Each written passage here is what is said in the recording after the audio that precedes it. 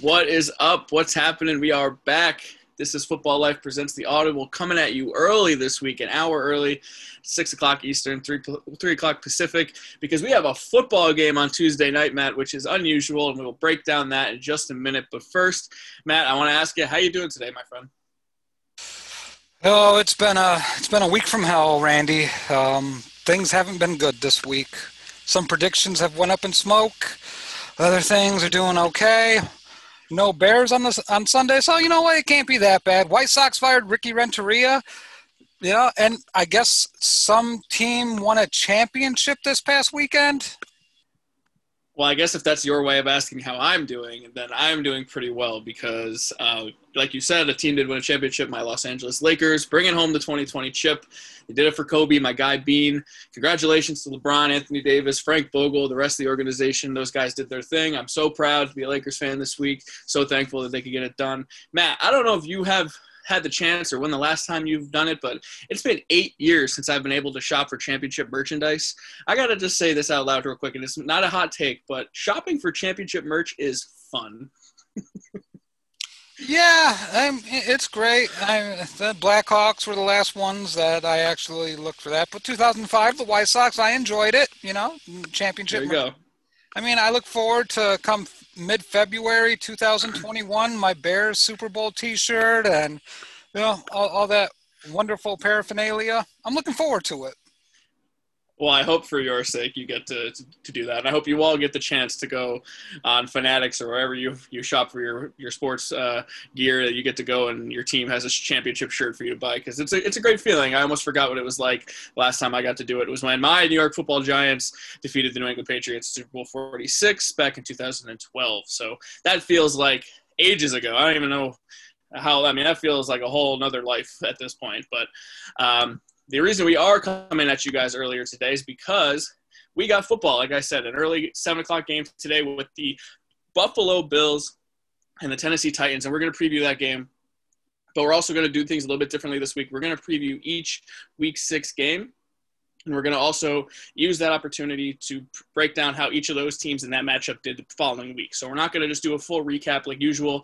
We're going to combine these shows because, Matt, I am unavailable the rest of the week. I'm taking a weekend hiatus, and I will be gone with my fiance to the Adirondack Mountains in upstate New York. So we are going to try to knock it all out here in one show. Matt, how you feeling about it? Well, I'm not sure if I can handle something like this, Randy, but I'm going to give it a shot. I am long-winded, so... That you are. So we'll see how long this goes, but thank you guys for joining us and sticking with us. And we're going to start off with that game tonight. And we did preview this game and predict this game back on Friday, but we're just going to refresh your memory here. The Bills and Titans, a matchup of undefeated teams. And this game is happening, Matt, because the Titans had 3 straight days without a positive test. Congrats to the Titans, I guess. They're the first team in the NFL to have a severe outbreak, 24 positive cases. But finally, we made it. We're going to get football. Yeah, like this game feels so anticlimactic, and it's been so long since when this game was supposed to be played, and I'm just kind of like, all right, come on, let's play the game already. I'm not all that excited for this just because there's a couple individuals that are chirping about Josh Allen, and I really don't need to see Josh Allen have a game where he just destroys the Tennessee Titans. These are still 2 really good teams regardless of the quarterback matchup. Ryan Tannehill has done an incredible job since taking over as starter in Tennessee, had a career resurgence, if you will. After getting rid of Adam Gase out of his life and leaving the Dolphins, he's done a great job in Tennessee. But I believe we both took the Titans to win on Friday when we predicted this game. Are your thoughts changing at all? Are you leaning towards the Bills more so now? I think this one's really a toss-up still. I know I projected the Titans to win. I'm not feeling great about it, but I'll still go with the Titans. Yeah. But this game can go either way. Yeah, I kind of feel the same way where, I still think this is a great matchup. Obviously, both teams are undefeated, but I still think the Titans are the team that's going to win the game, but I just don't feel confident in that at all. Am I going to wake up tomorrow when I go to work and be shocked that the Bills win this game? Absolutely not. But I'm still going to go rock the Titans here. And looks like they have some fans in the stands here, and they're previewing the game right now. So if we're still going on while this game starts, I will provide updates as we go. But we're going to try to plow through this as quickly as we can, Matt, because, we have a busy day here planned. So we're going to get right into it. This is our Week 6 preview / Week 5 recap, and we're going to start off with the matchup of the Washington football team against the New York Giants, and this is the Washington football team coming off of a loss to the Los Angeles Rams. It wasn't a very close game at all. Let me just pull up the final score for you really quickly here. But the big story of this game wasn't even the final score. This was 30-10. But Kyle Allen got the start in this game. But eventually, something that we didn't know for sure was going to happen happened, Matt. We talked about it in the offseason. I said if he took a single snap all year, he was going to win Comeback Player of the Year. Alex Smith found his way into the game, and he did not die, although Aaron Donald tried to kill him at some point. But he played the rest of the game, and I'm not going to say he played well, but it was eerily similar conditions to when he originally hurt his leg. So the whole time you're kind of like concerned that he's playing, but nonetheless, Alex Smith finishes the game for team. And an incredible story. And, I've never really rooted for someone on another team like that, but I was really pulling for him in that game. It was nice to see him get back on the football field. I was nervous about it. You always worry about a guy coming back from that gruesome of an injury, but this team's still dog shit. I mean, for an offense that's supposed to have these weapons at wide receiver, and I get it, quarterback's such an important position to have, but this offense still cannot move the ball on the ground. They were supposed to have a better offensive line. It's still dog shit.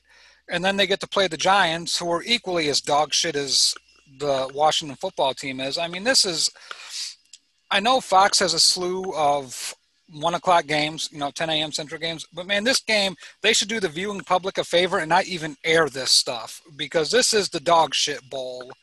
I hate both teams in this matchup. I have no interest in watching it. I think what you saw from the Giants was their last great effort. They should beat Washington. You would think they were better than Washington, but they had the Cowboys on the ropes. They had the knockout punch. Washington didn't have a prayer against the Rams.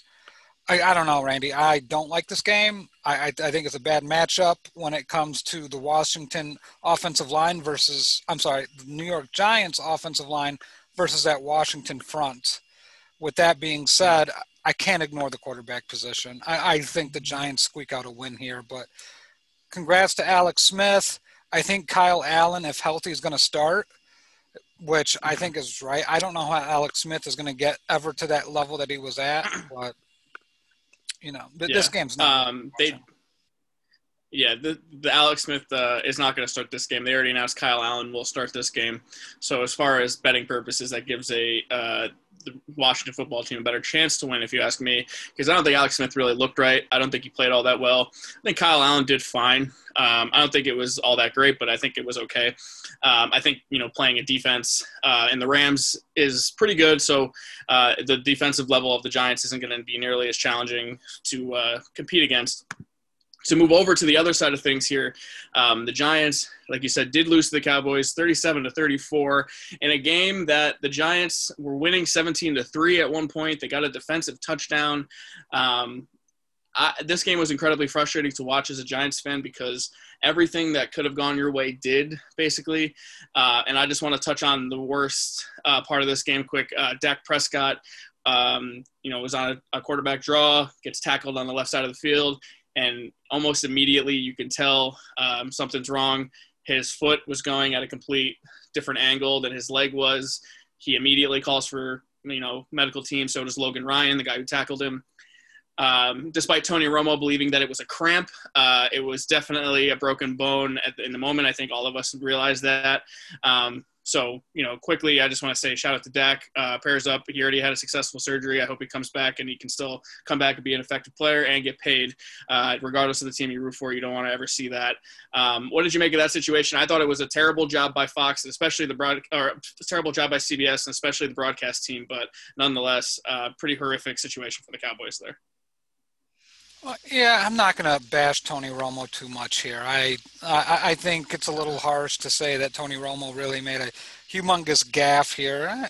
I mean, he probably didn't see the replay in full. Obviously, I'm sure if he could take it back, he would. That's not the line you want to be remembered for Yeah. that particular game. But in the same time, I don't know if the coverage is bad or good. I mean, it was a gruesome injury in a way, but you really didn't. Besides the angle of where the foot was going, I don't think it was barbaric or gruesome or ghoulish. Since we're getting closer to Halloween here, but my opinion of it is it sucks for Dak on a lot of levels because of the contract situation and everything that they're going through trying to get paid. And we really see that franchise tag and how it really bothers the players. And I think that's going to be a very contentious talking point for the next CBA when it comes to this, is examples like Dak. But only two other quarterbacks, Randy, have played a season under the franchise tag. Can you name them? Mm-hmm. Kirk Cousins has got to be one of them, right? He got franchise tagged twice. I can't think of the other one, though. Drew Brees. Okay. Was that with the Saints or was that with the Chargers? I believe it was with the Chargers. I'll have to double check that, but he did play 1 year under the franchise tag. Concern. Yep. Okay. Yeah, I think Dak is going to get tagged again, and he's going to get paid handsomely for it because I don't see how the Cowboys can commit long-term to him again until they can see that he can play again. I mean, I think that would be negligent of any team. But regardless, that happens in the second quarter, maybe the third quarter. I don't remember exactly when. But then Andy Dalton comes into the game, and – okay, anytime you have a backup quarterback, and I think Andy Dalton is one of the better backups in the NFL, despite I don't think he's a great quarterback by any means, but he is a damn good backup to have because he has starting experience. He has a lot of game experience itself. The Giants at that point, you got to win this game. And I don't care if it's Andy Dalton. The Cowboys defense could not even stop the Giants offense, which is pretty stunning. And the Giants offense still could not get the job done. Daniel Jones still could not throw a touchdown pass. This is the third straight game Daniel Jones has not thrown a touchdown pass. That is alarming to me. I was right, though. The Giants' offense only scored 2 touchdowns. The defense also had a touchdown, so that doesn't really count. But nonetheless, the Giants just failed when the time mattered most. And unfortunately, many Giants fans like to take moral victories into account. No, they play hard for Judge. And, yeah, I'm glad they play hard for Judge. But at the end of the day, 0-5 is the only thing that matters right now. You had chances to win games, and you did not.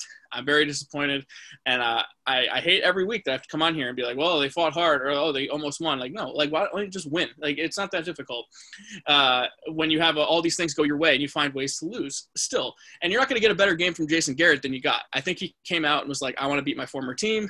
I'm going to call some creative play calls. He called a flea flicker, for God's sakes. They threw a 2-point conversion to their first-round pick offensive lineman. The Giants are always just going to be a team now that finds ways to lose. And now you have a matchup against a vulnerable Washington football team that I think you have another opportunity to win a game here. And if they lose this game and go 0-6, then I don't know where you're going to win many games because Washington, I'm accounting for 2 of their potential 3 wins that I think they can have. So I'm going to say the Giants win this game just because I'm hoping that they can win this game. Yeah, the big issue for me is Daniel Jones at this point. He has clearly regressed. He does not feel pressure coming from the backside at all, which is almost a death sentence because he fumbles way too damn much. I mean, now it's just ridiculous. You cannot keep on doing this and expect to put your team in a position to win. Now you have to go against Ryan Kerrigan, Montez Sweat, and Chase Young. I'm going to go against the grain here. I'm going to take Washington to win this football game, just because I think the Giants' offensive line is poor. Carter, who I think was a key player for the Giants' defense in the middle, is now out with his ruptured Achilles. So I'm going to take Washington here, and I'm not afraid to go Washington 24, the Giants 10. Yeah, that's the biggest concern is that with Chase Young, Montez Sweat, the rest of those guys on the defensive line, and I always worry about like potential revenge games from Landon Collins. I could see him having a big day, maybe forcing a fumble on Jones himself. But, yeah, I'm going to go Giants in a close one, but I would not be shocked if they got shut down by the Washington front here. But I'm going to go Giants 21, Washington 17. And, God, if they lose this game and they're 0-6, I have a hard time believing they're going to win very many games. I mean, I don't think that anyway, but I don't know who they're going to win against at that point. All right, moving on now. We got the Texans traveling to Tennessee to play the Titans. Obviously, we don't have a preview for the Titans because we don't know what happens in this game tonight in their matchup against the Bills. But what we can say is that they are still undefeated. And now the Houston Texans are undefeated post-Bill O'Brien because they are coming off of a win against the Jacksonville Jaguars. And they look pretty good. I actually thought Romeo Crennel got his guys to rally and play well. I mean, it's the Jags, so take that for what you will, but they won 30-14. Brandon Cooks had 161 receiving yards and a touchdown. I don't know. Deshaun Watson, I don't think he had the greatest game, but on paper he had 359 passing yards. It felt like a game that the Texans desperately needed and their fan base for sure needed, right? Yeah, it was a nice win. I don't think it really adds much to what they can do against good teams because, once again, we look at Jacksonville, and it's one of the worst teams in the NFL. You look at them, the Jets, the Giants, Washington, and I think those four teams are pretty interchangeable to how bad they are. I mean, we could throw the Lions in there as well, but that necessarily wouldn't be fair. I think the big takeaway from what is going to happen and what could happen is that the Texans are going to get beat by really good teams. They're going to lose close games to okay teams, and they're going to play competitive down to the wire games against bad teams. They're playing a really good team here in Tennessee. I don't know what happens in this game, but if Tennessee loses, that's going to be a pissed off football team looking to get revenge, and the Texans are going to be the speed bump that they're just going to crush. So I really like the Titans, no matter the outcome of today's game. Unless Derrick Henry and Tannehill both get hurt, I don't see the Titans losing to Houston. Right. I mean, you have to take these predictions for a grain of salt with the teams that we haven't seen yet because we don't know the outcomes. We don't know injuries and stuff. So I'll just focus on the Houston side of things. You could tell how much of a problem Bill O'Brien was for that organization because the Texans came out and played way harder than they had all year. And there were reports coming out that O'Brien had completely lost the locker room, getting into spats with J.J. Watt, who has been there longer than he has and is, a three-time Defensive Player of the Year, a future Hall of Famer. Like, that is the guy that Texans fans beloved more than any player probably in franchise history. Maybe Andre Johnson, but I'd say JJ probably overtaken him at this point. But, I mean, Bill O'Brien completely got himself canned by his own doing as a GM, so Romeo Crennel, I don't know how to judge him, but at least he got his guys to play hard at the end of the day. Brandon Cooks looked great. If you own Brandon Cooks in fantasy, I would try to trade him. His value is not going to be higher than it is now. And David Johnson had a chance to have a much bigger game and yet failed. So that quest for 1,000, certainly looking like a failure to me. But yeah, like you said, Titans are a much better team. I imagine that they win this game by 10, unless, like you said, big injuries here. So I'm going to go Titans 31. Texans 21, and we'll see what happens tonight, but as long as they come out unscathed, I'm not that worried about the Titans in this game. Yeah, I'm gonna take the Titans 34. Let me get my score in. Titans 34, Texans 13. All right. Moving on now, and I guess this is a good point from Corey Decker. JJ saved Houston after Harvey. I don't know if he saved them, but he certainly helped with all of the hurricane issues back in 2017 when that happened. JJ is so beloved in that city, and rightfully so. He's one of the best players in the last decade, for sure. All right, moving on now to the Bengals traveling to Indianapolis to play the Colts. And, Matt, this is where you can take your victory lap because you called it. As good as Joe Burrow looked so far this season, he did not look very good against the Ravens. And the Ravens are solidifying themselves as one of the best defenses in the NFL to this point. And let me just give you the quick score here, Matt, and I'll give you the floor. Yeah, the Ravens took care of business, 27-3 over the Bengals. Yeah, it's unfortunate. There's going to be games like this for any rookie quarterback going against a defense as good as the Ravens defense. Burrow didn't play well. He missed wide receivers. He was under pressure. They got to him. They got in his head. And it was pretty much what I expected offensively from the Ravens. They pound the rock at you. They keep on coming at you in waves with Dobbins, Jackson, and the rest of those guys I can't even name. And Mark Andrews had a really nice game. So tight end stock, fantasy, Andrews is up.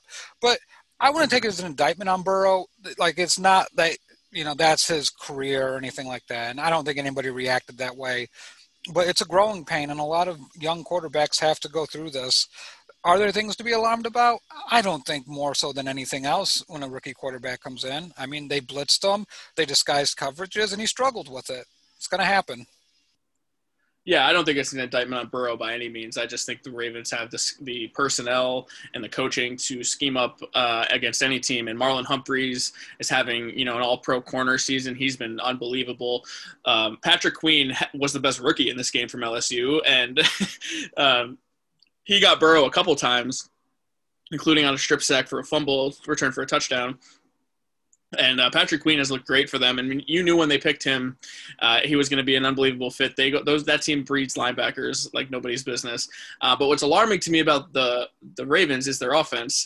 They do not look like the 2019 Ravens, and I think they have some offensive line concerns. They need to run the ball more effectively than they are. Lamar Jackson has not looked as good. He has not rushed the ball well. He certainly has not passed the ball very well, which I think is more of an indictment on not being able to run the ball as effectively because you're not getting the play action passes. He's not getting to a rhythm with his legs. I don't know. What do you see as the problem with the Baltimore offense? To me, I think that their offensive line's banged up, and that is the main issue right now. There are a couple different angles you can take with this. One, obviously, I agree with you. The offensive line has not played as well as it played last year, and that's going to affect an offense no matter what. But also, it goes back to a league that constantly adjusts. To assume that defensive coaches were not going to try to find ways to stop Lamar Jackson. Essentially what they're doing is they're spying a linebacker to half the field. So if Jackson rolls out to the other side, that linebacker knows that's his responsibility. If he rolls out to the other side, the linebacker's picking him up on that side. So they're almost dedicating a half a spy to a field, which has really eliminated the linebackers having to go sideline to sideline against Jackson in his speed, which almost you can't do in this league because Lamar Jackson's so damn fast. But also, I think they're shutting down the handoffs to the running backs. And it's either they're really forcing Jackson to beat him with his arm. These defenses are not respecting the throwing ability of Jackson, which, I can't blame them. You want to see him make more accurate throws. So what really had them what gave them a lot of success last year was the 3 tight ends. And now they have 2. They traded away one of their tight ends. So that hurts the identity of this offense because they would pack it in and just come straight at you. So it's a combination of a lot of issues. Is this team still one of the better teams in the AFC? Without question, they're one of the better teams in the AFC. Do they have flaws? Yes, they do. Is this team going to represent the AFC in the Super Bowl? No, they will not. Yeah, they got to clean some things up offensively. I think that teams are really focusing on contain on Jackson because when he gets to the outside, he's so dangerous that you really have to make sure he stays in the pocket, like you said, beat you with his arm. So good on teams for scheming up. And I'm not concerned about the Ravens being a playoff team or anything like that, but I can't imagine them beating the Chiefs or some other teams in the AFC in the playoffs. And the other side of this matchup here, which we spent a lot of time on the Ravens there, but this is the Bengals here going to Indianapolis to play the Colts, and the Colts falling to the Cleveland Browns here. And to me, the Colts have a good defense despite losing Darius Leonard. They probably could have used him in that game big time, but they just do not have the quarterback play right now in Phillip Rivers to win some games that are shootouts, and I think he is the biggest issue with the Colts right now. It really is kind of amazing that the Colts go from this offensive juggernaut, like they could put up points in bunches. They went from Manning to Luck and really didn't miss a beat. Then Luck retires, and now you're in quarterback hell. And this is why it's the most important position in all of football and almost all of sports. I don't think you can place an emphasis in any other sport as how important a quarterback is to a football team. Goaltenders may be the closest thing in hockey because they can get hot and win you a few games. They're not going to keep you consistently good because it's shown throughout history. You can have a horrible offensive team and still lose games 1-0 because the other team gets a shot on goal. If you have a good quarterback in the NFL, Pat Mahomes, Tom Brady throughout the years, Josh Allen now, Drew Brees last night. Justin Herbert keeps on losing these heartbreaking games, but they're in games because the quarterback play is good, and that's what makes the difference here. So with that being said, I just think when you look at how these teams are constructed, the Colts have to get better at the quarterback position. Whether they coax Luck out of retirement, they're not going to be good enough. It's a lot like the Bears here, where we see the Bears at 4-1. We see the Colts at 3-2. Both these teams are going to be picking mid-teens to low 20s probably. Either you're going to have to spend draft capital to move up to get a quarterback, or you have to go the free agency route or trade. And none of those options are really desirable for either one of these franchises. But the Colts have the roster. They have to make a decision on how they're going to move up and get that quarterback to help this defense, to complement this defense, because it's too good not to. Yeah, to me, they are one of the teams that I can see jumping up to grab a quarterback in the first round this year. More than any of them, I think they have one of the worst situations at quarterback in the league. I think Rivers is going to retire after this year. I just don't think he has anything left. I think it's time for him to walk away and understand that, despite him being there mentally, physically, he just cannot make the throws. He cannot evade sacks. He can't move in the pocket. He just looks old. He looks very old. He gets intercepted every week. He had 12 passes that could have been intercepted in this game. And, you could probably do that with every quarterback, but Rivers seems to just underthrow a man or doesn't have the zip on the ball anymore. And he's always thrown weird, but now it seems like he lacks all of the other things that made him such a great quarterback.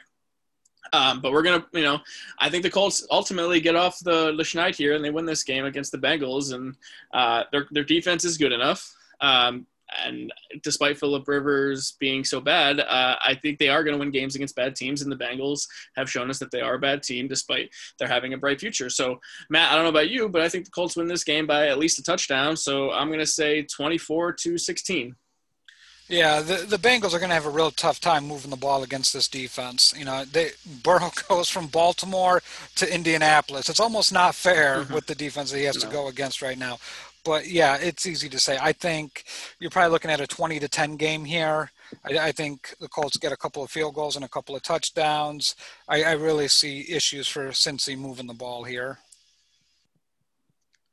All right. Do you have a score for us? 20-10. 20-10 Colts. 20-10, okay.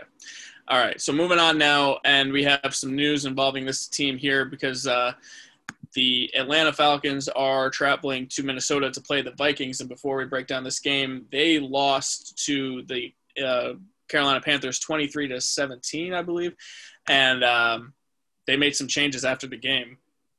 Yes, it was 23-16. This is something we've been asking for a very long time, Matt, but they did fire Dan Quinn. They did fire GM Thomas Dimitroff. It feels like to me the Falcons have not been the same since blowing the 28-3 lead in Super Bowl 51. And, I think, last year they started 0-6 as well. This feels like this should have happened last year. It's going to be an issue for this team. And when you have your quarterback and star wide receiver both come out and say, maybe it's time for a rebuild, that's pretty damning at this point. So I think everyone kind of wants a fresh start. And you take a look at the team. We just talked about a team that needs a quarterback. What does Atlanta need? They need draft picks. They need capital. They could get a quarterback with their top couple of picks, but you already have a star quarterback in Matt Ryan. So capitalize on it. Rebuild, blow it up. You will get a first round for Matt Ryan. There are plenty of thirsty teams at quarterback. The Bears, the Colts, maybe the Jets if they don't want to take a quarterback with one of their top picks.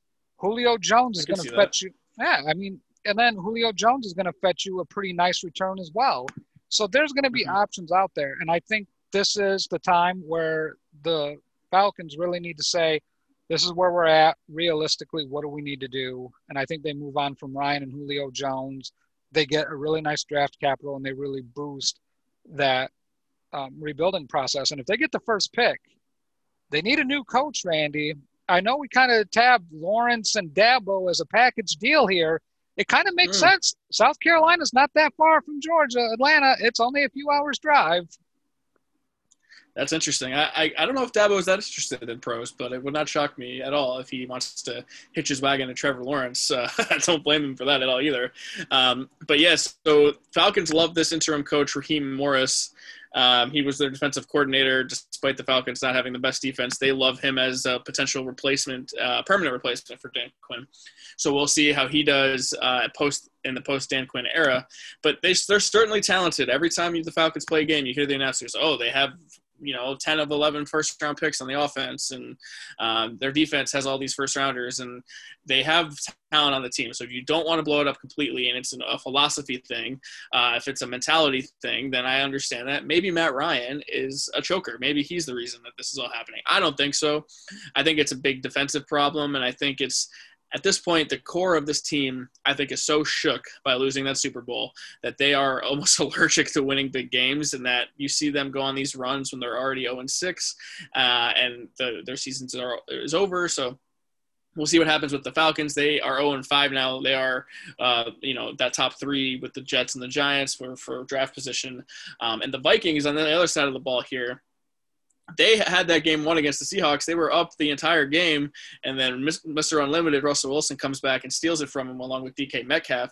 But it seems like the Vikings are at least playing a little bit better following their brutal start, but I imagine you don't believe too much in the Vikings here. There's a couple of things going against the Vikings here. I think one thing that you take a look at with the Vikings is that they've played some pretty decent opponents. It wasn't like they lost to a bunch of schlubs.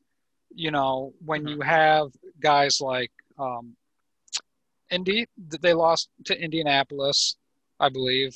I can't remember who their one wins against. I'm struggling with that. Houston. Houston, okay, yeah, they beat them. Yep. Okay, so then we take a look at this. So they lost to Tennessee as well. And these were close games. They weren't, blowouts by any stretch. They played tough against Seattle. They should have won that game.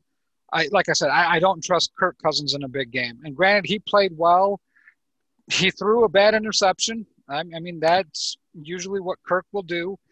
So the Vikings team is a lot better than this Falcons team mentally wise. I do think there's mental struggles on both sides of the ball, but Mike Zimmer's proven to be a good coach. Dalvin Cook, if healthy, I don't know what's going on with the groin. So that could be the big difference in this game. If Dalvin Cook's healthy, that changed the Seattle game, I think, to be honest with you, Randy, because when he got hurt, that's when they start really going on that run. But I like Minnesota here, with or without Cook. I do think the Falcons are just mentally shot. It's kind of like, when you're in a job for so long and things haven't gone right, they pay you okay. You don't feel like you're being taken advantage of, but you just need that breath of fresh air. You need that reset. You need to move somewhere else to be a better person. And I think that's where Matt Ryan and the Falcons are at, along with Julio Jones.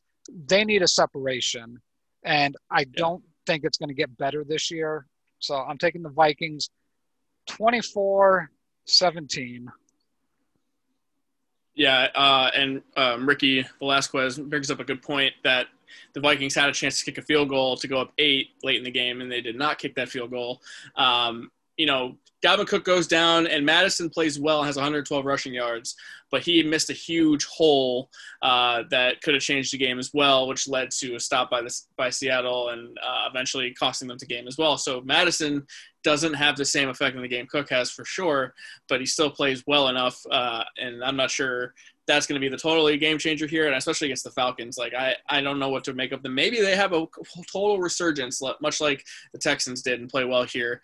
But I'm going to go with the Vikings. We'll see what Raheem Morris has in store for Atlanta, but I'll go Minnesota 27, Atlanta 24. And I think Atlanta's offense still is good enough because Calvin Ridley's back, and I think Julio might play, but we'll see about that. Todd Gurley also, I think, leads the NFL in touchdowns, if I'm not mistaken, because I don't think he looks the same, but he looks really good. Still looks effective to me as far as a touchdown scorer. So shout out to Todd Gurley to not look like a complete bum this year so far. So, okay, Matt, we're moving on now to the game that should have happened tonight, which was last night, I should say, the Broncos at New England. But because of another New England Patriots positive case, they moved this game to next Sunday, which led to a whole mess of schedule changes. And if you haven't seen the schedule changes, I believe our fearless leader, Henry Maldonado Jr., posted them in Football Life. Be sure to check that out. Changes up some bye weeks and when teams play when. I don't know how they figured it out, but it was a big mess, and it was super confusing. But nonetheless, this game will happen on Sunday. And all I can say is finally, this game feels like it should have happened 2 weeks ago, but and now it's happening now. As of now, I'm recording this on Tuesday, there's going to be no Cam Newton or no Stephon Gilmore. So this game's going to be the Stink Bowl featuring I don't know. Is it going to be Brian Hoyer? Is it going to be Jared Stidham? And is it going to be Brett Rippon again? I don't know, but this game's going to stink. Yeah, I'm not. How can I? Yeah, man, Vic Fangio. I feel so bad for Vic. I was happy when he got a head coaching position. I felt like he earned it, but man, this Broncos team. I mean, Bradley Chubb got hurt. Von Miller gets hurt. Yeah, his quarterback, Drew Lock, looks like he's ascending, and then he gets hurt. Cortland Sutton, one of the young breakout star wide receivers in the league, he's done for the year. And Fangio really, I think he's got the right coordinators. I would find it hard to justify firing him, but I really think he gets fired just because of Elway. The Broncos are just a mess. You see them go through coaches after Kubiak. It hasn't been something that you would hope it would be.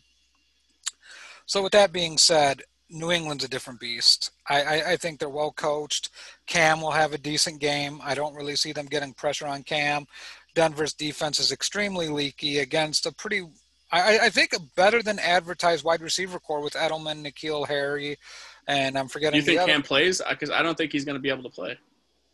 I think it's going to be 2 weeks, isn't it? Because the game got moved. As far as I read it, I think Bill said he wasn't sure. I thought it wasn't going to be sure if he was going to be able to play Monday because it was still within that. I think it would have been day 13. Now we're talking about day 19 or 20. So he might be good to go. Okay. If Cam plays, Patriots are going to win this game going away. Yeah, for sure. For sure. I guess that's true. I guess maybe I misread that situation. But I'd be surprised if they fired Fangio. I think you have to look at the situation like Drew Lock gets hurt, Von Miller gets COVID and gets hurt and opts out. Your team's totally banged up right now, and Cortland Sutton's out for the year. I feel like that's not on the coaching staff, and I'd be willing to give Vic Fangio another shot. But if they do fire him, he's going to make another team really happy as their defensive coordinator. So, maybe it's a reuniting with the Bears, who knows? But I'm just gonna, we're gonna give our quick predictions because there's nothing really to say about either of these teams. They haven't played in 2 weeks. If Cam plays, Patriots are gonna win this game big. They're gonna win 28-10. Matt, what do you got for score? Cam plays is going to be 31-17. I do like the Broncos with Tim Patrick. I think that's a little bit of a star in the making there, along with Jerry Jeudy. Nice combination. I hate the quarterback situation, but I do like Tim Patrick. But yeah, it should be an easy win for New England if Cam plays. All right, so we broke down the Ravens quite a bit a little while ago again when they went over the Bengals. They are traveling to Philadelphia this week to play the second-place team in the NFC East, the 1-3-1 Philadelphia Eagles, who I thought briefly had a chance to beat the Steelers. And I guess I'll focus more on the Eagles here because we did talk a lot about the Ravens earlier. But, Carson Wentz, not okay. All I can say is Like, he leaves a lot on the field, and you wish he did more. And we talked about this. Philadelphia is slowly planting the seeds for Jalen Hurts to become their quarterback. And I don't know if it's going to take a Carson Wentz injury for that to happen. Well, if it's going to take a Carson Wentz injury, they're not going to have to wait too long. But Randy, I hope you're sitting down because here it comes. The Eagles are going to beat the Ravens this week. I guarantee you, because I'll tell you one thing, Miles Sanders is a man on a mission, and how they exploited that Pittsburgh run defense, and I will take Pittsburgh's defense over the Ravens' defense. I like Philly here. I think they get to 2-3-1, establish themselves as the big dog in the NFC least, and alas, the Eagles beat the Ravens 25-24. You know what? This is the crazy thing, is because I agree with you, and I criticize myself for not picking as many upsets. This was a game I pegged because of how uninspired I am by the Ravens offense, that they don't have a guy like Chase Claypool to score 4 touchdowns against Philly's defense. And maybe Philly's defense is willing to gift that to someone like Hollywood Brown. I guess I could see that happening. But to me, Chase Claypool is a stud in the making, and the Steelers still have other weapons like Juju and Deontay Johnson and all these players to make that happen. Baltimore's passing game, to me, is not even close to be good enough to torch the Philly secondary like that. And I love Philly's front seven, and their pass rush is still damn good. That I think they will have their way with Baltimore. And this game is going to be defensive, and it's going to be ugly. And I like Philly to pull it out. And as far as the big dogs, it's sad that they're going to be big dogs at 2-3-1. But unfortunately, this is now the Eagles' division to lose with Dak Prescott's injury. So I do think Philly wins this game close. And we're going to touch on the Steelers here in a little bit. We'll focus more on them right after this game, I should say, because that game's up next. But Philly should have won that game. They had plenty of chances to win that game. They kicked a 61-yard field goal, and Jake Elliott pushes it to the right. And if he was playing the damn Giants, I have no doubt in my mind he makes that kick. So I'm kind of annoyed about that. But Philly does lose to the Steelers, and they fall to 1-3-1. Jalen Hurts is going to be starting for the quarterback for this team really soon, and they have a star in the making here, wide receiver, Matt. I don't know if you watched any of this game, but his name is Travis Fulgham. He had 152 yards receiving, and he just torched Pittsburgh's defense. And this is the second straight week he's looked really good, and I'm really impressed by number 13 for Green. I don't know. What did you make of Travis Fulgham? I agree with you. I saw a team that needed a wide receiver to step up. And there's Travis Fulgham just burning past Pittsburgh secondary players. And keep in mind, Pittsburgh's got a really nice secondary. It's not like a bunch of schlubs out there. So no. I like them. And once they get Alshon Jeffrey back, Deshaun Jackson back, he still may be the primary target for Wentz. But guess what? You got to respect those other guys too. But one of Wentz's biggest criticisms, and he hasn't been able to shake it, is that he does not go through all of his progressions. He locks into one wide receiver, and that's where he's going to throw the football. And that is what is driving Doug Peterson nuts. That's why they didn't want to let go of Nick Foles, but they paid Carson Wentz a ton of money, so they had to dump Foles. But I promise you this, those seeds are there. They are tired of this. And I would not be surprised by the end of the season, like you said, that Jalen Hurts is the starting quarterback for your playoff-bound Philadelphia Eagles. He comes in randomly, throws a nice pass, it gets taken out. I mean, they're not even really being that quiet about it. I think that they are showing you that this is something that they're at least embracing later in the season. But I agree with you. Philly going to upset the Steelers here. No, not the Steelers. They're going to upset the Ravens here, I should say. And they're going to win an ugly defensive game, 19-17. And, we'll see what happens there. Moving on now to the other matchup in Pennsylvania this week. It is an AFC North rivalry, and it might actually be a rivalry now with the 4-1 Cleveland Browns. And I just want to pat myself on the back. Matt, you can pat yourself on the back because we have been talking up the Browns all offseason. We love this team. We love how talented their roster was. And the biggest difference is coaching. Kevin Stefanski has come in and changed this team. They changed their mindset, their philosophy, the way they are run. They go in and they beat the Colts 32-23 without Nick Chubb. I love the way their defense is playing. I love how run first they are. Baker Mayfield not killing them with brutal turnovers as much anymore. He's spreading the ball around. I really thought he did a nice job doing that with Hooper and Landry and Odell Beckham Jr. Even Odell had an amazing catch in that game. And they got Higgins back who caught a touchdown. Like, they look really good, and I'm starting to think here the Browns are legit, and they have a real chance of winning this division, and that chance increases even more if they can beat the Steelers, who have consistently owned them forever. I don't know about you, Matt, but I am talking myself into Cleveland. I would really love to go Cleveland here with you. I think I had the Ravens winning this division. I had the Browns finishing in second, and I had the Steelers finishing in third. And I think I kind of prefixed that by saying, well, maybe if they have, Roethlisberger comes back and he's good. Roethlisberger's pretty damn good. So yes, he is. I'm going to switch some things up here. I am going to take the Browns to still finish second. They're not going to beat Big Brother here. They're going to lose to Pittsburgh in this game, but it's okay because I think they take care of business versus the Ravens. I think the Ravens are the team that finishes in third for our concerns listed, but they're not going to win this game. The Browns are not going to win this game. They're going to fall to 4-2. The Steelers are going to go to 5-0. We're going to rejoice in Big Ben's greatness here. And the Steelers are going to win this game by a total of 34-29 Pittsburgh. That would be a hell of a game. And the Browns are finding themselves in the very entertaining games each and every week. So that's a credit to them. I love that they changed the uniforms back to the classic look. It's so much better to watch than those hideous orange ones that had browns on the pants. Those were just god-awful. And the Steelers, I mean, they did win over Philly. Credit to them, but like you said, their defense got gashed by a Philly offense that did not look very good so far to this point this season. I can't help but to think the Browns are going to run it all over to the Steelers right now, unless that game was a fluke. I don't know.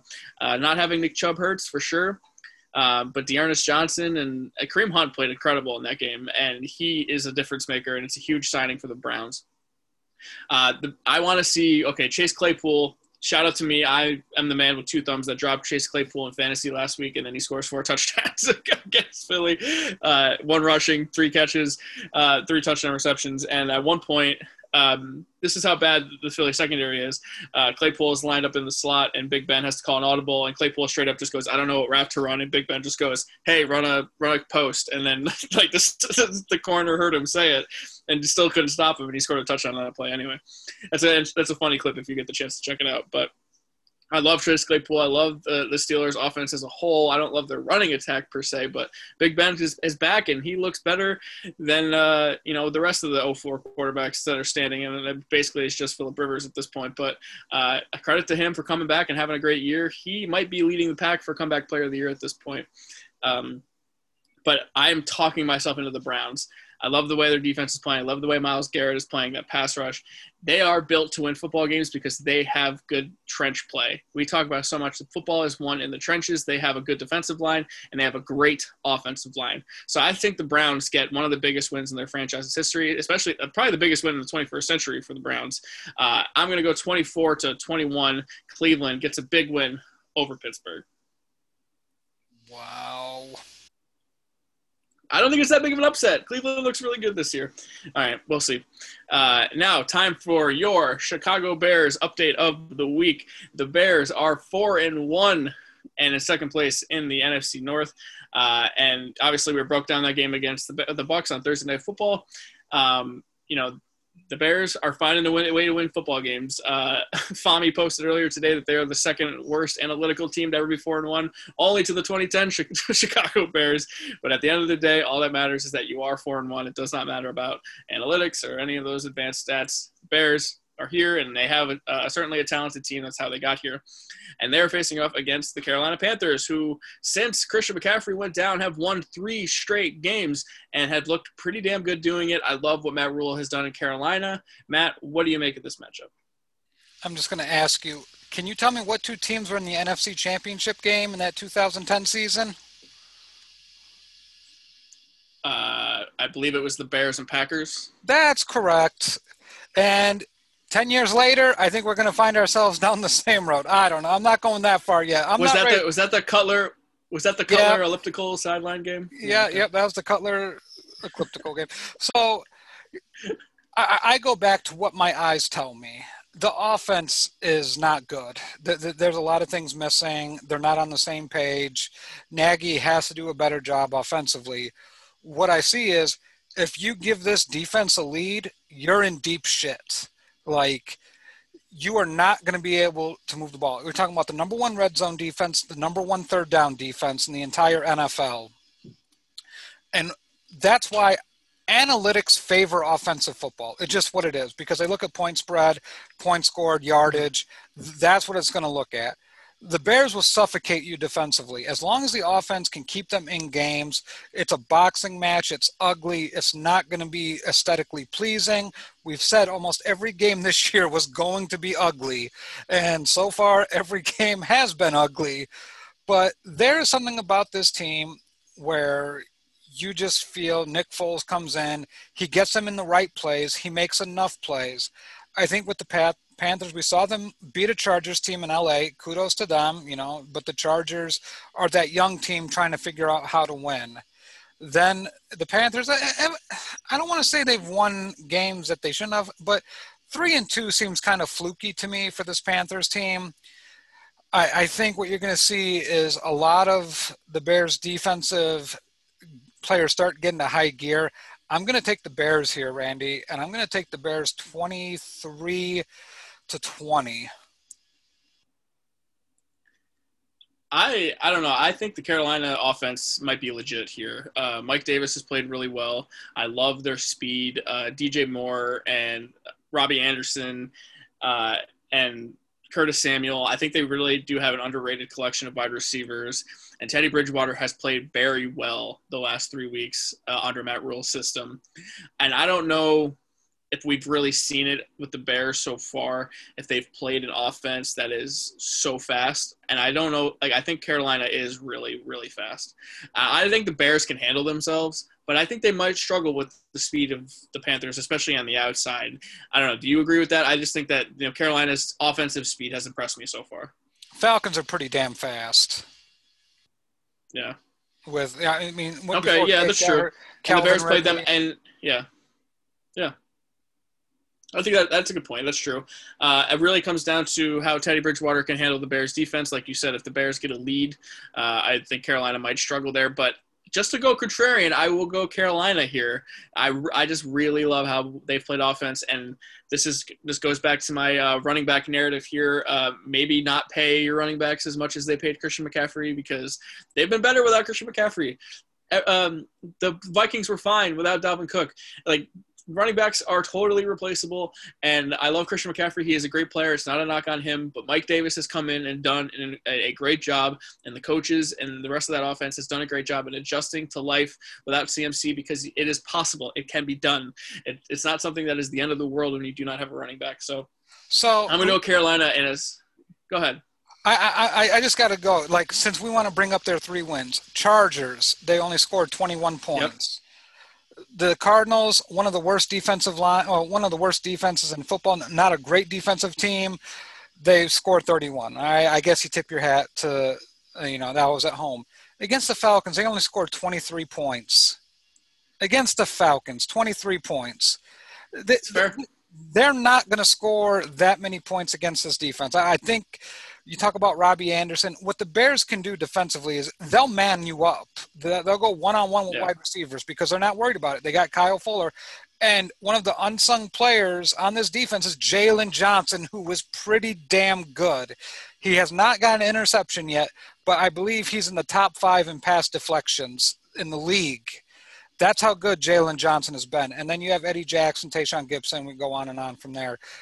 But the Bears are susceptible to the run. I don't think this Panthers team can score points. I question it. And I do not think Teddy Bridgewater is the end-all, be-all without weapons. So I don't see that happening. But you're entitled to your pick. That's fine. And look, I know that you're not going to apologize for being 4-1. I just think it's kind of fluky, and maybe they won some games that they probably shouldn't have. So I think the NFL is a weird way of kind of righting the ship here, and I think they could lose this game that they probably should win. So I'm going to go Carolina 24, Bears 23, and it's going to be a really close game late, and somehow something weird happens at the end and Carolina wins. I'm sorry, Matt, but that's just what my gut is telling me right now. I'm changing my pick. Bears 31, Panthers 14. I love when we're going against each other with some of these picks. It's fun. I really thought I was going to have my own pick with with the Eagles there, and you took it from me. So glad we have some opposite opinions here. Well, if the Giants and the Washington football team is the Stink Bowl, this one is pretty damn close to the Stink Bowl because it is the Detroit Lions traveling to Jacksonville to play the Jaguars. And this game is just awful. This is one of the worst matchups that I could think of. And the Lions are coming off of a bye in which the bye dominated them in the trenches and led to a loss. I'm kidding. Sorry, Leon. I just have to poke fun at your team. And the Jags, after winning week 1, have now lost 4 straight and got embarrassed by the Texans last week. So, if you ask me what my initial thoughts are, is that the Lions are going to win this game. There's no way Jacksonville wins this game. Stafford's going to light them up. Kenny Galladay's going to have a big year. Start your Lions this week. Start them all against Jacksonville. This is where you break Yeah. off the mothballs. But yeah, this game sucks. I'm going to take the Lions 34, Jacksonville 16. And I'm not going to – there's no need for me to talk about this. Yeah. Look, some of these games we'll talk more about because they're warranted. Some of these games we won't. And this is one of those games we don't need to get into all that much. I agree with you. Lions, start your Lions, especially the receivers, especially Matt Stafford. And if our friend Leon, really wants the Lions to be a top 10 offense or whatever, this is the game to boost those stats. And I think the Lions will do that. I think they win 38-21, and the Jags just get another garbage time touchdown to make it look even that close. So I love the Lions in this game, but this game is pretty awful. All right, that wraps up the early games, which is the 1 o'clock games for me, the 10 a.m. games for you. We have 2 late games this week. In this first one, I do not understand for the life of me. This is the second time in the last 3 weeks the damn New York Jets are on freaking prime time, or the late game window at least. And they are traveling to Miami to play the Dolphins, who are also in this late window for the second straight week. But at least they performed when they were on there. They're coming off of a huge win over the Niners and a huge upset over the reigning NFC champions. Meanwhile, the Jets just get their asses completely handed to them by Arizona. They started Joe frickin' Flacco, for God's sake. I don't know. This game stinks. Dolphins are going to dominate the Jets. Those are my initial thoughts. Yeah, I'm probably going to go the old Miami Dolphins here, 35, the New York Jets, 13. I don't have much faith in the Jets. Dolphins looked really good. Jimmy Garoppolo struggled, but that's basically what you're going to see from a Jets quarterback no matter who starts anyway. So, Dolphins big, 35-13. The Jets, more than any, the Falcons are bad and the Giants obviously are winless as well. The Jets feel like the team that could go 0-16 more than any other team. They have not even been competitive in these games. The talent does not feel like it's there at all. Adam Gase is just the biggest joke, and I'm sorry, Jake, for bringing him up again, but he has got to go. They could not get him out of the building any quicker. It came out today that they're trying to trade Le'Veon Bell. They should also be trying to trade Adam Gase to a high school team or a Division III college team. Get Adam Gase out of the building. Literally get anyone else in the building with some future with the team. And unfortunately, if they fire Adam Gase, it's going to be Greg Williams who comes in and probably gets the team to play well, and then he'll end up getting some kind of job somewhere else. And the Greg Williams experiment should be over with, but who knows? But yeah, Dolphins are going to win this game. I know division games, blah, blah, blah. I think they win by 10. I'm going to say 27-17 Miami, and it's not even really going to be that close. We need a breaking news segment. We need to get Ricky on the payroll. Dalvin Cook has been ruled officially out for week 6. Oh, Ricky coming up big with the breaking news. Get this man a paycheck. Play the animation we use at work. Yeah, for real. We got to cut him some check or Venmo him or something. Thank you, Ricky. That is huge for the Vikings. So if you have Alexander Mattison in fantasy, or hopefully you handcuffed him to Dalvin Cook, it doesn't change much. I still think the Vikings win that game against Atlanta, but thank you, Ricky, for that news. That's huge. Yeah, I'm gonna flip flop there. I'm on Atlanta. Okay, and honestly, that's what I criticized them for when they gave Cook that contract, or when I was like, Dalvin Cook has been injured a lot, and here we are, another injury for Dalvin Cook and more missed games. So, all right. I mean, I don't think Madison is too much of a drop off. I love Dalvin Cook's talent, but I think they can get the job done with Madison. Okay, now for the last game in the 4 o'clock window, one of the 2 of 2. This game's going to be awesome, I think, and it's the Packers traveling to Tampa Bay to play the Buccaneers. The Bucs coming off of that loss to the Bears on Thursday Night Football, where Tom Brady forgets how many downs there were, and the Packers are just cruising because they had a bye week. They remain undefeated. The last game we saw them was Monday Night Football against the Saints. Was that Monday Night Football? Maybe it was Sunday Night Football. Regardless, it was primetime. Aaron Rodgers still looks amazing. Looks like they're going to get Devontae Adams back for this week. The Packers feel like they're in a prime position here to handle the Bucs, and if the Bucs are still banged up, then this is not a great situation for them.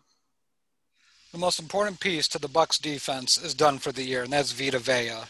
That broken ankle and him not being in the middle of that defense is devastating.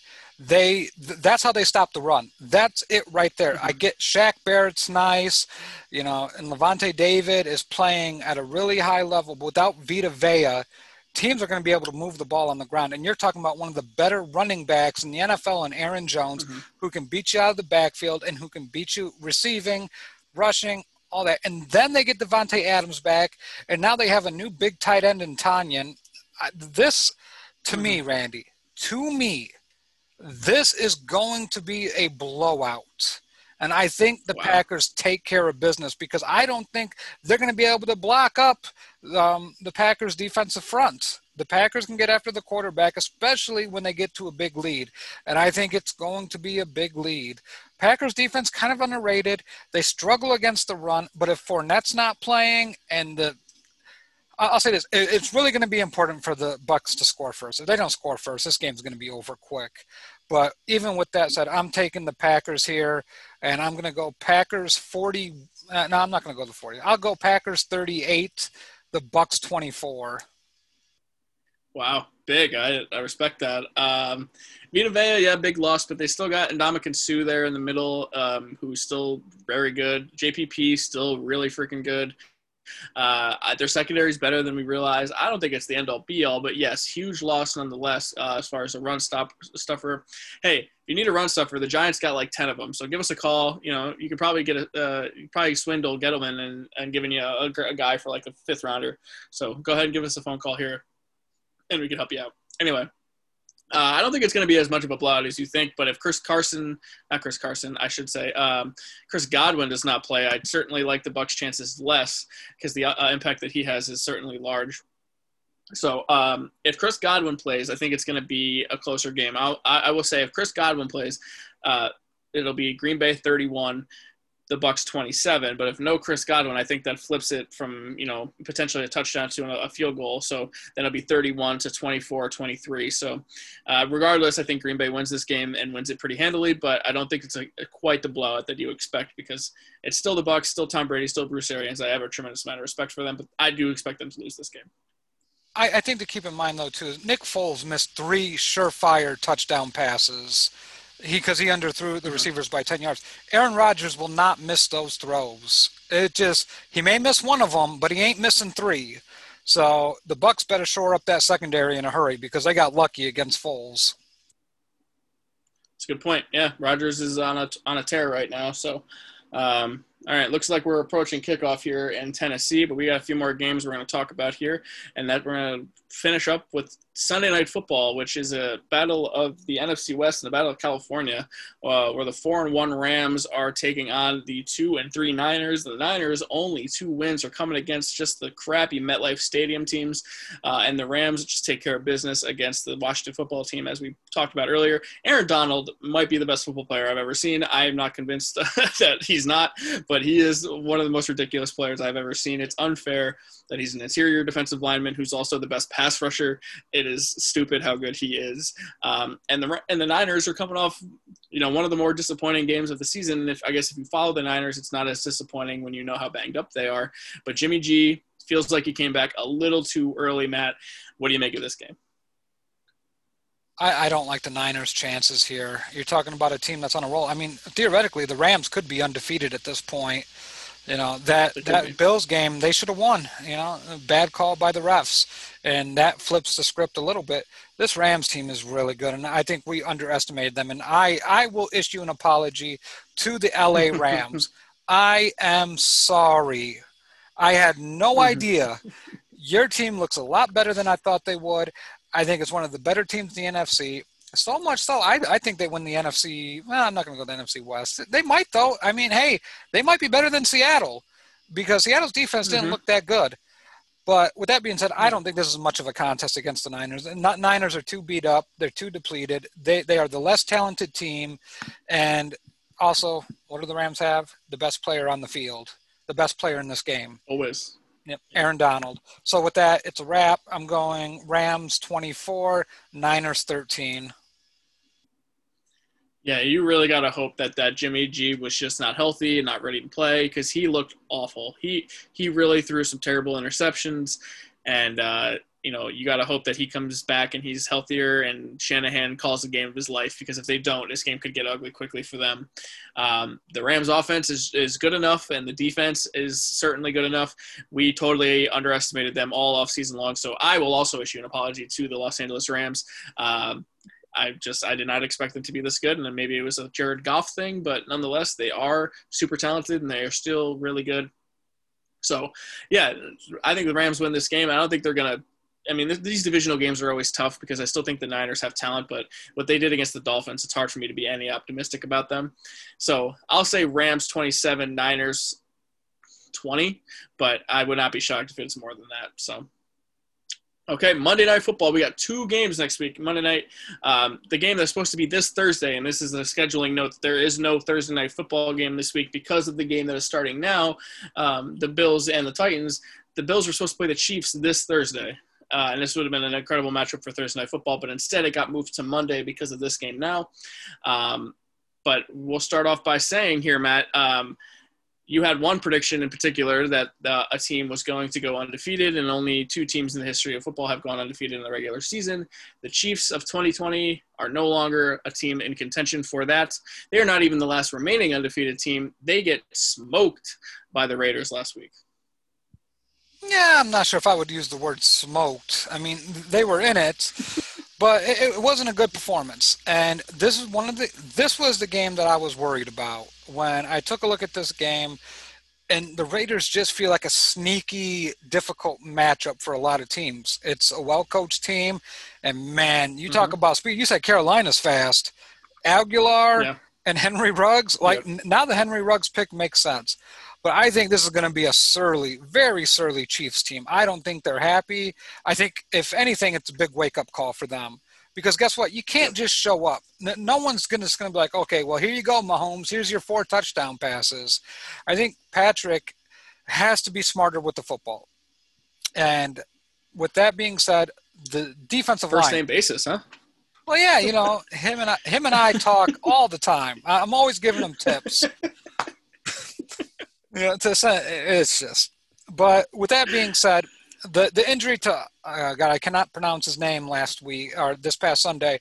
His left tackle, Asmila, but that hurt. That really hurt that team, especially with missing one of their starting guards, missing one of their backup guards who opted out, and then another one of their offensive linemen got hurt. So they're going through offensive linemen awfully fast.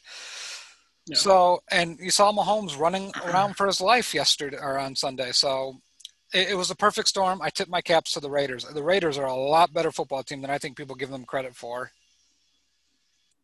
Yeah, I've always said the Raiders are scrappy, but I did not expect that from them. Maybe the Chiefs are overlooking them. Maybe they were focused more on the Bills, and we've seen that with them earlier this year. So there's a chance. But we don't have a lot to say about the Bills because we haven't seen them. Obviously, they're on right now. So, unless the Bills dominate the Titans by a ton, I expect the Chiefs to win this game. And I know how well Josh Allen has played, and I know how everyone, loves to say he's an MVP candidate. And, by his statistical numbers, he is.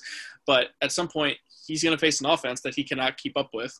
And I have a feeling it's going to be the Chiefs, especially because the Bills' defense has not played so well this year. So I expect KC to win this game by 10 at least, because I do have respect for the Bills. I don't want to say 2 touchdowns, but I will say 10 double digits, and I don't really feel like that's a crazy idea here.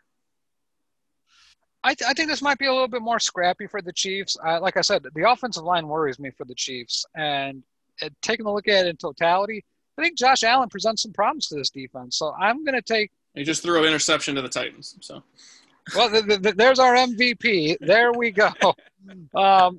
Okay. So with that being said, I am going to take the Chiefs 27-24. It's not even his fault. The receiver just did not catch the ball, and it bounced right up in the air. So poor Josh Allen. All right, yeah. I think the Chiefs are going to win this game 34-24, and it'll be a 10-point game. And, the Chiefs offense and Patrick Mahomes still had incredible throws. And he had a throw in this game in the first quarter that was unbelievable, that didn't even count because of a holding call.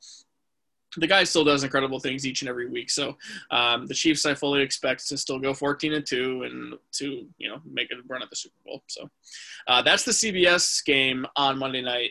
That's not even the national game. The national game is going to be the Arizona Cardinals traveling to Dallas to play the Cowboys. The Cards got ahead a get-right game against the Jets. They took care of business. They won 30-10. The Kyler Murray, DeAndre Hopkins connection is ridiculous. It was like a span of 3 plays. They went like 80 yards downfield, and Murray just threw 2 bombs to Hopkins on 2 of the plays of that drive. The Cards offense, I love.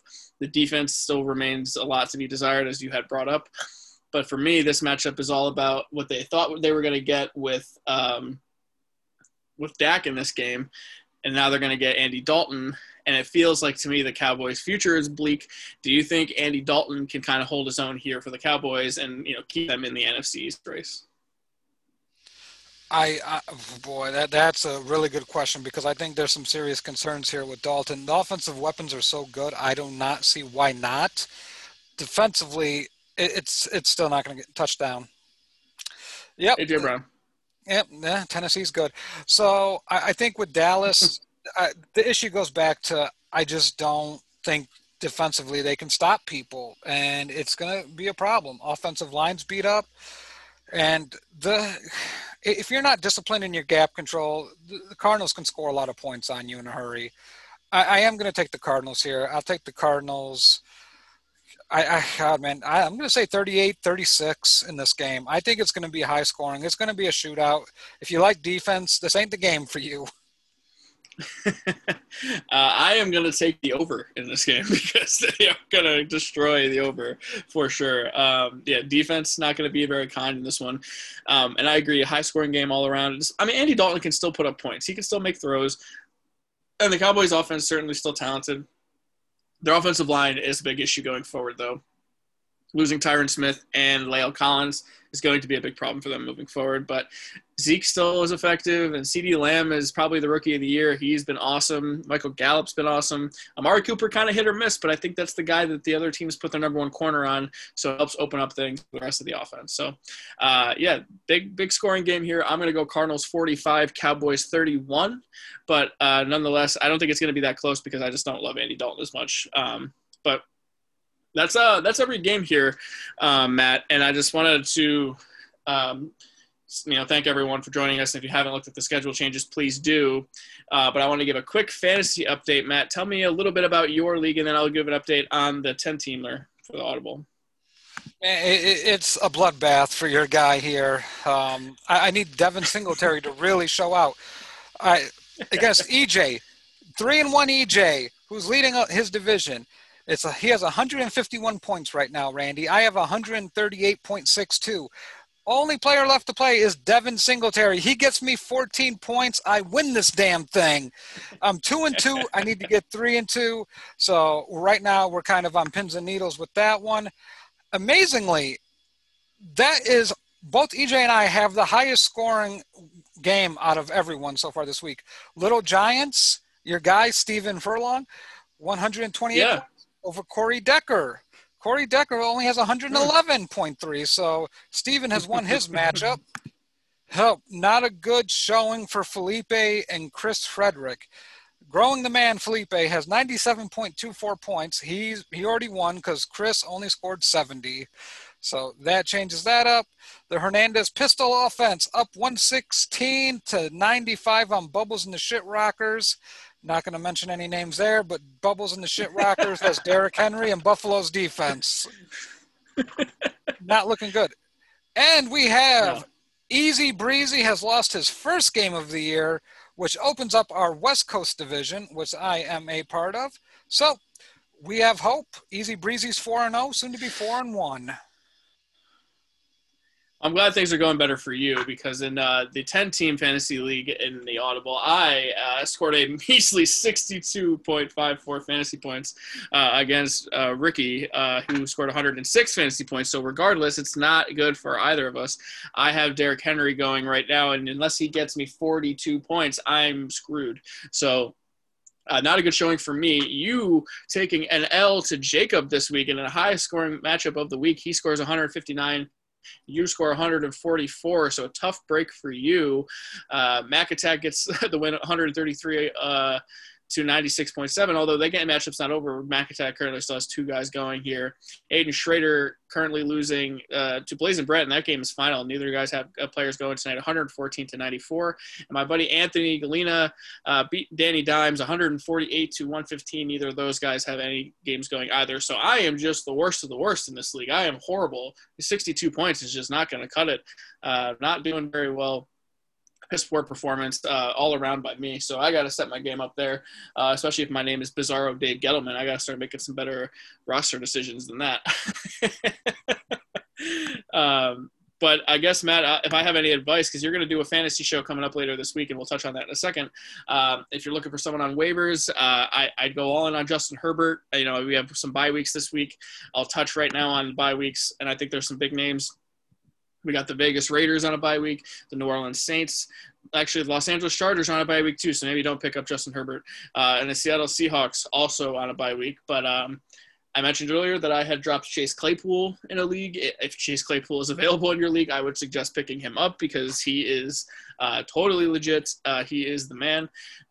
If you're looking for, Teddy Bridgewater might not be available, but he might be a replacement guy. I don't love the matchup against the Bears as much. We talked about it, but I think he could still be serviceable. But good luck out there, man. I mean, if you have Matt Ryan, it's almost time to welcome to Dumpsville because he has had 2 bad weeks. But I don't want to give up on Matt Ryan quite yet. I think it's just been a bad couple of weeks. He typically does well in fantasy for you. Last night, the Chargers, Justin Jackson played really well. The Chargers were originally supposed to have a Week 10 bye.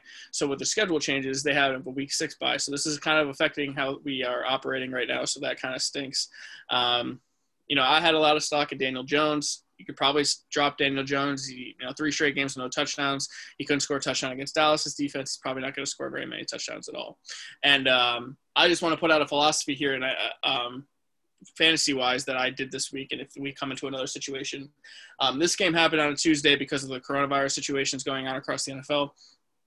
If there's another situation like this year, this is what I did. So if you have any players in a game that happens on Tuesday night, and that game gets canceled on Tuesday morning, you are screwed. So this is what I proposed to my league, and this isn't even my idea. The shout out to Matthew Berry of ESPN. He came up with this idea, and I loved it so much that I suggested all my leagues did it. If you have players that are playing in this Tuesday game or any Tuesday game, and it still counts for that week, text your commissioner the player you would have used instead that's already on your bench before the games start on Sunday at 1 o'clock. Don't wait and figure out who had the most points and then say, I want to use this guy. No. The best way to do it is before the game starts so it's fair. You don't know how well they're going to perform. So say you had Derrick Henry today and then you had Chase Edmonds on your bench. I said, all right, I want to use Chase Edmonds if this game gets canceled. And then the commissioner has the opportunity to plug in those points for you, and that way you're not totally screwed. I think if going forward, if you have another situation like this, that is the best way to operate, Matt. I don't know. What do you think of that? Have you had any other suggestions on maybe how to handle this a week like this? I think luckily we haven't had that situation pop up in our league, the 12-team league yet, which is thankful. Other leagues, I know we have like a rotating, kind of like a super flex spot, but it's custom. So we, kind of like what Matthew Berry said and you said, it's just he plays anyway. And if he doesn't play, right, you don't get those points. So it kind of evens out.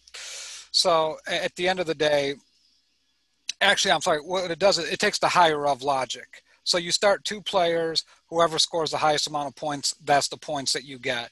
So that's how we do that.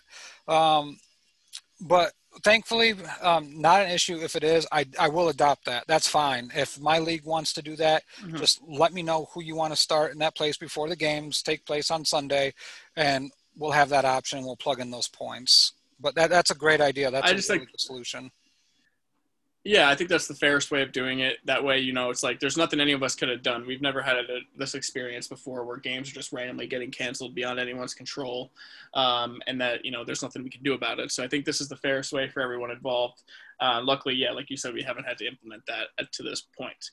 Okay, scheduling note, Matt, there is no show with me later this week, but you said there could be a show with you later this week. So why don't you tell us about that show and the rest of the shows we have going on under the Life Group umbrella? Yep. So Felipe Malicio, who does our Total Bases podcast and is fantasy centric, he's gonna jump on with me on Friday morning. We're looking at probably 10 a.m. Central Standard Time, and we're just gonna go over some fantasy football stuff. We're not breaking down any games. We're not doing any predictions. It's just looking at the fantasy landscape of the NFL, and especially with the COVID situation. Who are you looking at? Who are you trying to implement? What players are really standing out for you? And philosophies in drafting and picking up players on the waiver wire. All right, cool. Very cool. I love that. And, check it, if you're looking for some fantasy advice, make sure you check in with you guys. I'm sure I will get the chance to watch you guys briefly. I will be up north in mountains and maybe not have cell service, which would be ideal for me. But if I do have some service, then maybe I'll check it out. And if not, I will check it out, of course, afterwards. But tomorrow we might have another episode of The Lab and Food Life with, Johnny and Matt. So stay tuned just in case, because, it's hit or miss with those guys. But, when they do a show, they often make me pretty hungry and they often teach me some things. So be on the lookout for that. But tomorrow also is the Step Back at 8 o'clock Eastern Time in Ball is Life, and it's a special episode. I probably can't join. I have some scheduling issues, but nonetheless, they are going to break down the NBA Finals, and my Los Angeles Lakers are 2020 champions. Looking forward to those guys, hearing their thoughts on that. You know what? Congratulations to the Miami Heat as well, because they put up a hell of a fight. Jimmy Butler did the damn thing. He did not play great in Game 6, but the only reason there was a Game 6 is because of Jimmy Butler. So a lot of respect to the Heat, and they will be back in the future. I have no doubt about that. So stay tuned to check those guys out, Jacob Moses and Leon Tompkins over in Ball is Life tomorrow. Wrestling Life, Pod Jobbers, those guys are taking a hiatus for now, so be on the lookout in case those guys come back. And, of course, Friday, you and Felipe will be back here in Football Life. As far as me, I will be gone all weekend. I will be back next Tuesday to break down all the Week 6 action and then, of course, preview TNF. And we'll have all the news and noise around the NFL and all that good stuff. And I'm looking forward to being back for you then, Matt. But for now, it's just nice to have my mug off of TV and just spend some quality time with the wife. Well, Randy, I will miss you. You know, I love you. It's going to be bittersweet not to have you, but enjoy your time with your beautiful fiance. You guys are on track to have a very beautiful union. I know you always glow when we talk about Taylor, a shout out. So, my wife, Alexis, usually beats me over the head with a frying pan. And being experienced in the marriage game, Randy, you are doing the right thing. Always acquiesce to what the wife would like to do. Take her nice places, do all this, so you can have your fun later. You can watch your Giants and yell at them on Sunday or whenever they disappoint you next. But no, we'll miss you. It's always Sunday. A pleasure having you on. But you know what? Felipe and I will hold it down. And Tuesday, we're going to rock with the Bears win. I appreciate the kind words. I certainly feel like I knocked it out of the park in that department. So I feel very lucky to have her in my life, and I'll do anything to make her happy. So regardless, Matt, she takes precedent over you. Unfortunately, you are just the trophy wife that I show off to everyone. She is the one that actually does all the work behind the scenes. So you're going to have to hold it down without me. I'm looking forward to seeing what you guys have in store on Friday. But before we say goodbye, Matt, do you have any parting words for the audience? Bear down. All right. Well, thank you guys so much for joining us here, whether it's Facebook Live, whether it's on YouTube, whether it's on any of the audio platforms. We're talking iTunes, Spotify, Anchor. It is greatly appreciated, regardless of where you watch or how you watch, wherever it is that you watch. Doesn't matter where. We appreciate all the support that we can get. This is Football Life Presents The Audible. I'm Randy Hammond alongside Matt Bushnell saying, see you guys next time.